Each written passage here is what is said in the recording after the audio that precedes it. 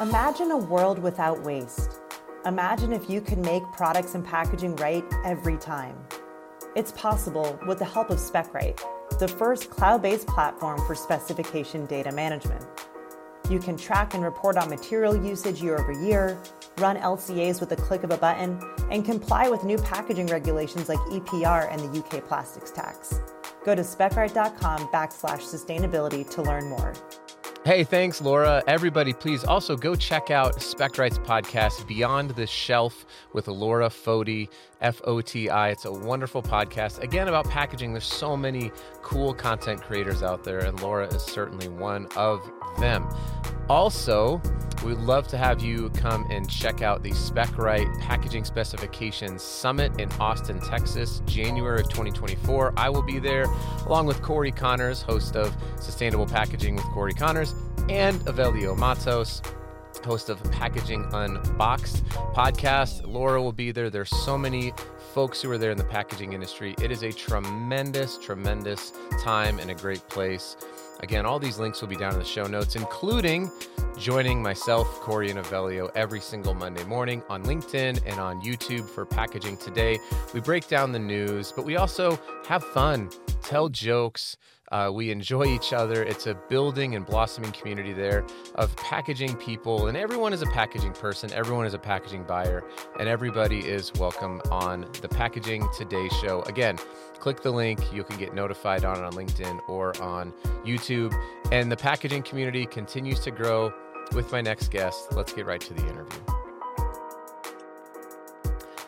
Hey, everybody. This is exciting because I have another, that's my DJ Khaled voice, another one, another repeat guest. For many of you may know who Erica Rankin is, probably from my podcast, obviously, because that's, it's a really big deal. But Erica has done a tremendous job of building, like we were talking about before the show, before the interview, like building in public, building online. There's this growing group of people, and it's been inspiring to me. It's helped me out a lot. So I appreciate you doing that. And I'm joined here by Erica Rankin. She is the founder of Brodo. Is that the best way of saying your title? Yeah, I would say I say founder and chief everything officer. That's kind of what I say. I love it. If you were a bagel at Brodo, you would be the everything bagel. So that's what you're saying. I love that. Yeah, for Okay. sure. All right. Perfect. Stupid question. I'm guessing there are bagels in Canada. Is this correct? Yeah, we have bagels here. Okay. I just realized, I was like, I'm pretty positive that bagels are a thing. But the time that I went to, so we did the interview, got connected with you. I actually got to take a trip, but we missed each other because I was right in your neck of the woods. Like I was in Hamilton, that area, found some Brodo, ate it at the Niagara Falls. It was delicious. And there's such a cool CPG scene that's happening up there in all of Canada, which is, it turns out, a pretty big country, but especially kind of in and around that Toronto area. It was really neat. So now you're back, and I want first of all, you're going to do a much better introduction than I just did of you. So reintroduce yourself to the community. But then I want to talk about this journey that you've been on from even the time that I bought your product until now. Yeah, I'm so happy to be back. I'm excited for this conversation. It'll be good. So yeah, I'm Erica, the chief everything officer and founder of Brodo. We make functional protein snacks, and we just recently launched our new and improved version of our functional cookie dough into the Canadian market. It's being distributed across Canada as we speak. So it's gluten-free, high in protein, clean ingredients, naturally sweetened, added protein, and we just do retail. We don't do D2C anymore. So that's our main channel. Got it. And you said it's all across Canada. Yeah. How correct. many times a week, given your social media presence, how many times a week do you get asked, where can I buy this in the US? Every day. Oh gosh, yeah. I get emails, I get DMs, I get comments. Actually, just before this call, I was making TikToks answering this question because people left it on my TikTok. They're like, cries in America. I'm like, yeah, I know. But I'm working on a solution for that. So we are going to be launching shelf stable products direct to consumer in the new year. So I'm kind of just putting all the pieces together for that right now. So we do have a cookie club wait list on our website, eatbrodo.com, if you want to sign up. So I'll just plug that there. Hello, Cookie Club wait list. I'm signing Mhm. up. I'm signing up for that. Um, we covered this the first time, but in case somebody does not want to go back and listen to our first interview, what was the inspiration behind Brodo? I mean, I remember we went through this, but I think it'd be a good refresher for me. Sure. So I guess in a nutshell, in 2018, after I graduated from university, I started working a 9 to 5 job. I am a very goal oriented person, so I wanted something to work towards. So I started prepping for my first bodybuilding show. So I got really immersed into the fitness industry. And obviously, I couldn't eat a lot of the things that I used to eat and had to cut out like all my sweets, every junk food. So I started manipulating recipes and experimenting with different things. And I made these like edible cookie dough protein bites for myself and I would share them on my Instagram. They got a lot of attention and people asked me if I would ever sell them. Never thought anything of it. I never thought I could run a business or launch that into a business. So it kind of was just like on a shelf, like in the back of my mind, I think. I never really put too much thought into it. And then I went backpacking through Southeast Asia, met entrepreneurs, came back home and thought, okay, I can start a business. And then went back, grabbed that idea off the shelf that was there and then decided to launch the product into the market later in 2019. And did you already have a social media following prior to launching it, or was that built up? Or is it like a both and where you had some people who were following you, and you were able to help take that as like a catalyst to the product, or have you been building because you have the brand and because you saw a business opportunity? I think I had a really small community on my Instagram. I used to have an account called Erica Foodie Fitness, and I would just share my whole journey, like prepping for my show and my recipes and my fitness journey. And I think I had like maybe 4,000 followers on there or something, but they were pretty engaged. And then in terms of like my actual, I guess, social media following, all of that came after the business. Like I got on TikTok in 2021. I started posting on LinkedIn, I think late 2020. Those kind of all came after Instagram. Got it. Okay, and that was after Brodo. So you got Yeah. on TikTok, you got on LinkedIn because you were an entrepreneur and clearly really smart, right? Like you saw this opportunity to leverage social channels to help drive help drive revenue. Help being the operative word there, because I know you're very, very genuine and authentic about just like, hey, here's a struggle that I'm going through. It's not like you only put out the good side of entrepreneurship. And I think that's been encouraging and inspiring for a lot of folks. Yeah, thank you. Um, and before I get to your journey, this was a weird collision point, and we were talking about this before the show, but you recently like collided with a bunch of my like friends in Salt Lake City. And you met Lindsay Ivy, you met Levi Lindsay, which would be a great like wheel of fortune, like before and after, like Levi Lindsay Ivy. I don't know if it's a interesting cut into American game show game shows. I won an opportunity to be on the Wheel of Fortune with my mom and for Mom and Me week, but I didn't check my email in time. And it was in my Oh no. and she was so mad. She was sorry, mom. My mom listens to my podcast, so sorry, mom, again for reopening that wound. But you got to meet all these people here in Utah. And so just give me a little bit about that experience. You went to Disneyland with a bunch of people from Utah? Yeah, so LinkedIn has brought me so many opportunities. Lindsay, and I had never spoken to her before. She slid in my DMs and it said something along the lines of, "Hey, you're really cool. Want to come to Disneyland?" And I replied, "I'm poor. I can't."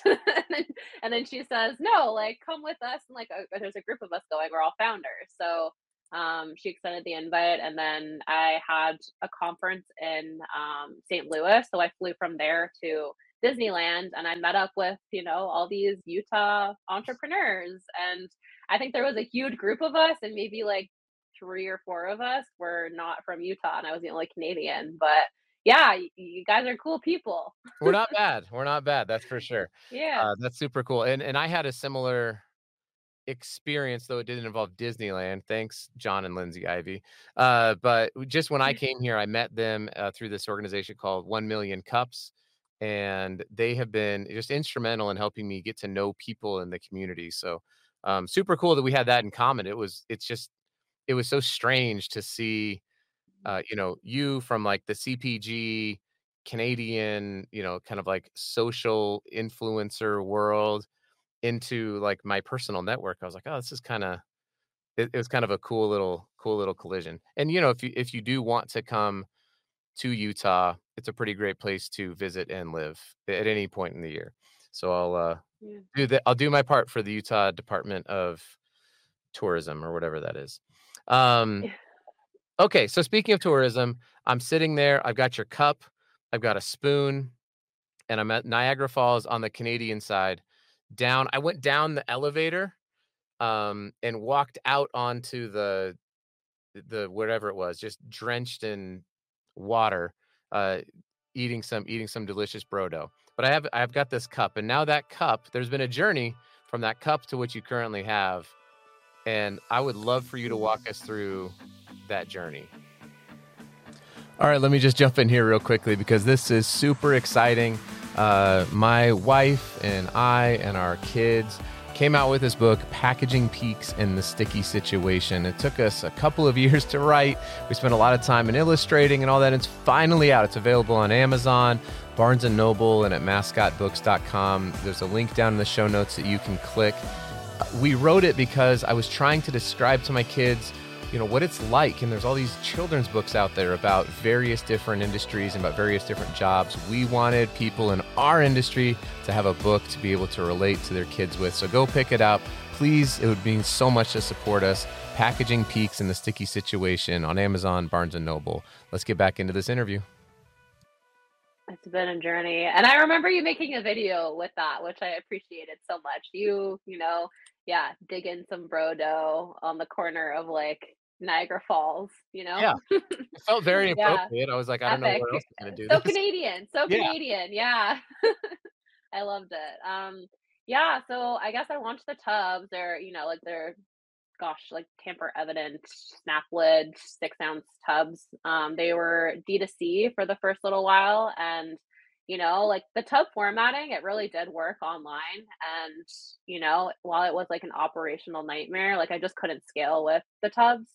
So yeah, on the operation side of things, everything was done manually. Like my manufacturer had to like grab the dough pucks and put them in by hand and put the lids on by hand. So even if production size increased, my tolling cost wouldn't decrease because it was just the same amount of labor. So that was like one piece with the tubs that just made it extremely difficult. And then when I started doing demos in stores and I was getting feedback from customers, I just found that the tubs just weren't working at all for so many other reasons on the consumer side. They were too big. A lot of my customers are health conscious, so they would prefer single serve portion control. They don't want to buy a whole tub, and when they realize that there's like 900 calories in a tub, they freak out and then they put it back.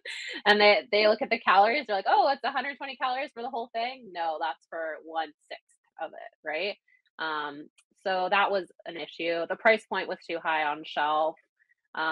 It was just really hard for people to eat too on the go. Like you need a spoon. You can't just go in with your fingers and dig it, right? Like then a mom messaged me and she told me like my kids love it, but it's really hard because I drive home from the grocery store and they're like, "Mommy, we want to eat our brodo." And she's like, "Wait till you get home. We don't have a spoon." So that was another problem that we ran into.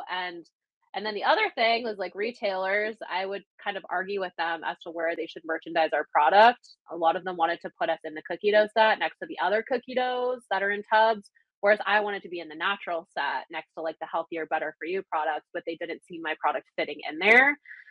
So I decided to scrap that and completely pivot the business and launch single serve. They almost look like bars, but they have 3 balls in them, and they're like cookie dough bites, and they're just kinda grab and go. They're more affordable, they're in flow wrappers, they have like a U card that the balls sit on, And then they come in like a retail ready case in shelf that goes in the fridge. So still a refrigerated product, but just way easier to scale, and was just way better for the consumer. Yeah.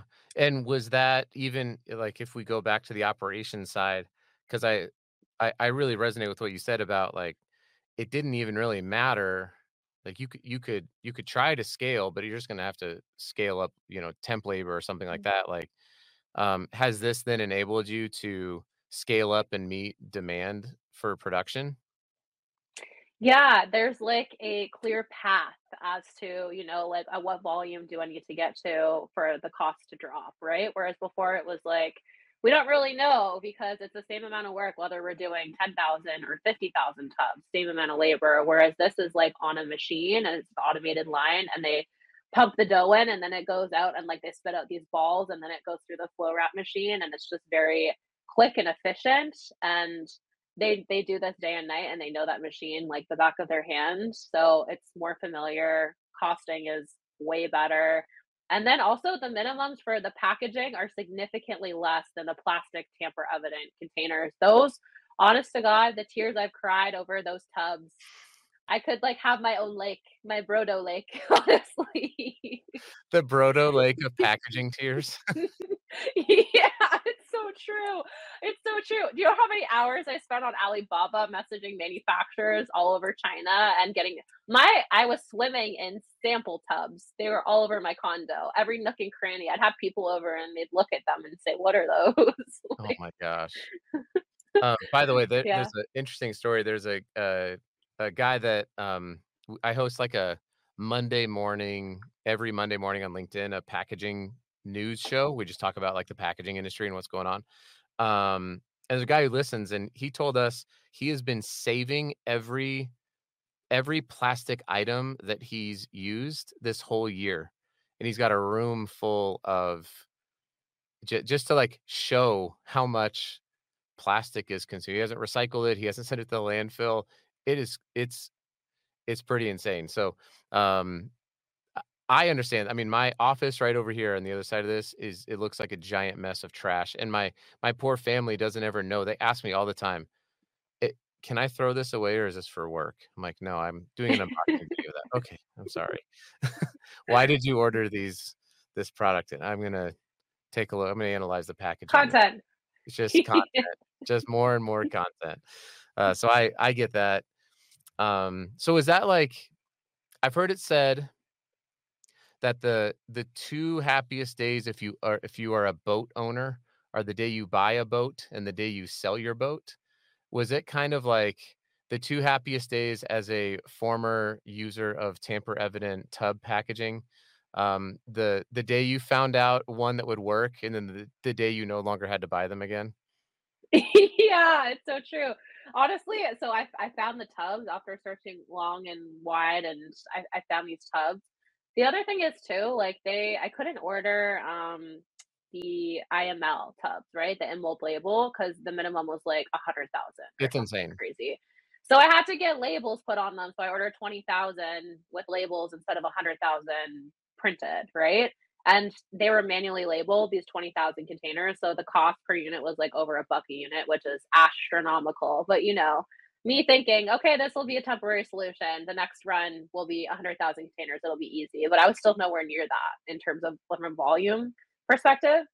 But yeah, when I realized, hey, the tubs, they're no more, and also too, I had so many conversations with my manufacturer trying to find a solution for this, right? I was like, what about stand-up pouches, and what about, you know, what if we instead of having a tamper evident snap lid, like had like a shrink wrap band? Because I would find different containers that I could use that would be printed like ice cream tubs, but they didn't have the tamper evident lid. So and then they didn't have the shrink wrap band capabilities. So it was like trying to piece everything together, and I would think I'd find a solution, and then I'd go and bring it to her, and she'd be like, "No, sorry, Erica." And then I'd go, with my tail in between my legs and try to find another solution. It was really hard, Oh, honestly. man. That is Yeah. rough. Well, I'm glad that you found a solution and you're excited about the design. Who does the graphics? Yeah, so I work with a local company. They're based out of Ottawa, and their company name is Green Melon. So I've been working with them since 2021, I believe. So they did, the brand refresh with the tubs. And then, I went to them and I told them, hey guys, we're no longer doing the tubs. So we need to completely pivot and change everything. And they were really good to work with. So they worked with me on these new packaging designs for the boxes and the flow wrappers. It looks awesome. I saw the pictures on LinkedIn and I thought they did a really good job. So I wanted to make sure that we gave them a shout out as well because I think that Yeah. packaging design seems easy, graphic design especially seems easy until you realize you're printing onto a three-dimensional object and you often are laying it out on a two-dimensional plane. And so Hmm. finding people who know how to navigate that is not as easy as most people think. So kudos to you for finding the finding the right person there. Um, so I asked you this at the end of the last one, and I'll ask you it again. So you've gone through this transformation now, and I'm excited for when I see your TikTok video and uh, you answer when we'll be able to get them in in the US, especially in Utah, because Utahns love outdoorsy, healthy stuff, but there's more like ice cream shops here per capita than I gotta guess anywhere else in the country. Like Oh, wow. Utahns love themselves some sweets. Um, so you've gotten to this point. Is there like what are the things as a CPG owner? You're talking to a group of 500 packaging nerds because somebody who's listening to this clearly loves packaging, right? Like this isn't something you just stumble upon. So, Yeah. is there any advice for, especially like younger people who are getting into the packaging industry, whether it's design or manufacturing or sales, that you might have for them? I think about the post that you had about like buying for need versus buying at price per thousand. Like that was a really informative post that I think helped a lot of people. Are there things like that that you speak to that post if you want to, but just stuff like that that you would want to share with the community? Yeah, I think so. Speaking from a small brand's perspective, it's really, really hard finding packaging that works for my product, and also the MOQs are startup friendly. That's a huge problem that I was facing. Like that post I put out, I had the opportunity to either buy 100,000 containers, like the IML ones, for a lower price point, or I buy 20,000 at like double the price, right? And they're hand stuck labels. And I was teetering in between because I got a loan, I had this cash, and I was like, okay, I'm going to use a percentage of this for packaging. I have to figure out what the move is. And as a new founder, you don't really know, right? And I think also when I was going to a lot of different brokers, they were trying to sell me way more than I needed because they were, defending saying, "Oh, but your cost per unit is significantly less, it's gonna work out to be X amount for your margins. It just makes more sense for you." But realistically, it takes a long time, especially if you're distributing like through retail and you're scaling a little bit slower and you maybe don't have a ton of capital to scale quicker. Like that's like very slow incremental, growth. It's not overnight, bam, you get 100,000 units out into the market. And then you're like, okay, now my next run 200,000. It takes a long time. Also, there are so many things that happen like within the market as you're testing stuff. You might need to make packaging changes. Maybe you need to change your formula, or you screw up your UPC or something is like wrong there that you need to fix. It's really hard to do that if you're sitting on like 80,000 containers, right? So I ended up ordering 20,000 instead of the 100,000, which was so smart on my part because I still threw out like 3,000 tubs. I still had like 3,000 extra ones. I had to change a SKU. Like I had a SKU called Pinata Party because I was trying to be creative, and it really backfired. People were calling it Pirate Party. People were asking if it was spicy, if it was like Spanish or Mexican. And there was just like this big confusion with that SKU. So I got rid of it. I discontinued it. And that was the most containers that I threw out from that SKU. But yeah, I think a lot of startup founders get pitched more than they need, Yep. and they run into this like, "Ooh, what should I do? What should I do? Should I like order less or should I order more?" And like I was kind of blind to it all. I had to go to a lot of people and ask for advice, and I'm really glad that I got the advice that I did because it ended up working out for me. Yep, no doubt. I think it's absolutely critical, and I actually I'm in the packaging industry, right? But I was helping my son. He had this idea for a product, and we made it, right? So we made Weenus Lube, and it's lotion for dry elbow skin. And when I was, because that's your weenus. Um, and so I've never really been on the other side as like a quote small business owner. But I remember I was talking to the contract manufacturer, and they're like, well, here's all your price points, and you need to be at X price point in order to, hit certain D2C margins on Amazon and all that. They're going through everything. And I'm like, this money comes out of my checking account. Like, I Yeah. have to buy this. And so price per unit is not as important to me as how much money will I lose if we don't succeed. That's actually Yeah. a much more important thing. And so I ended up buying it at about the cost that the market will bear for it. Like, we don't quote make any money on Mhm. it, but I'm like, but I also know that I'm not out a lot. Like, my risk profile is a lot less, and I had to use stock packaging, and I had to put labels on it because I couldn't afford the IML tubes. Mhm. I had to do a label on it, and I know all of this. I know what all the costs are because I've been in this industry for 15 years, and was faced with the exact same decision. I was like, nope, we're gonna buy what we need, and I'm gonna challenge him to sell 740 tubes. I'm not buying 5,000 or 10,000 or whatever it is, because you're gonna learn a lesson either way, and I would rather learn it as inexpensively as I Mhm. possibly could.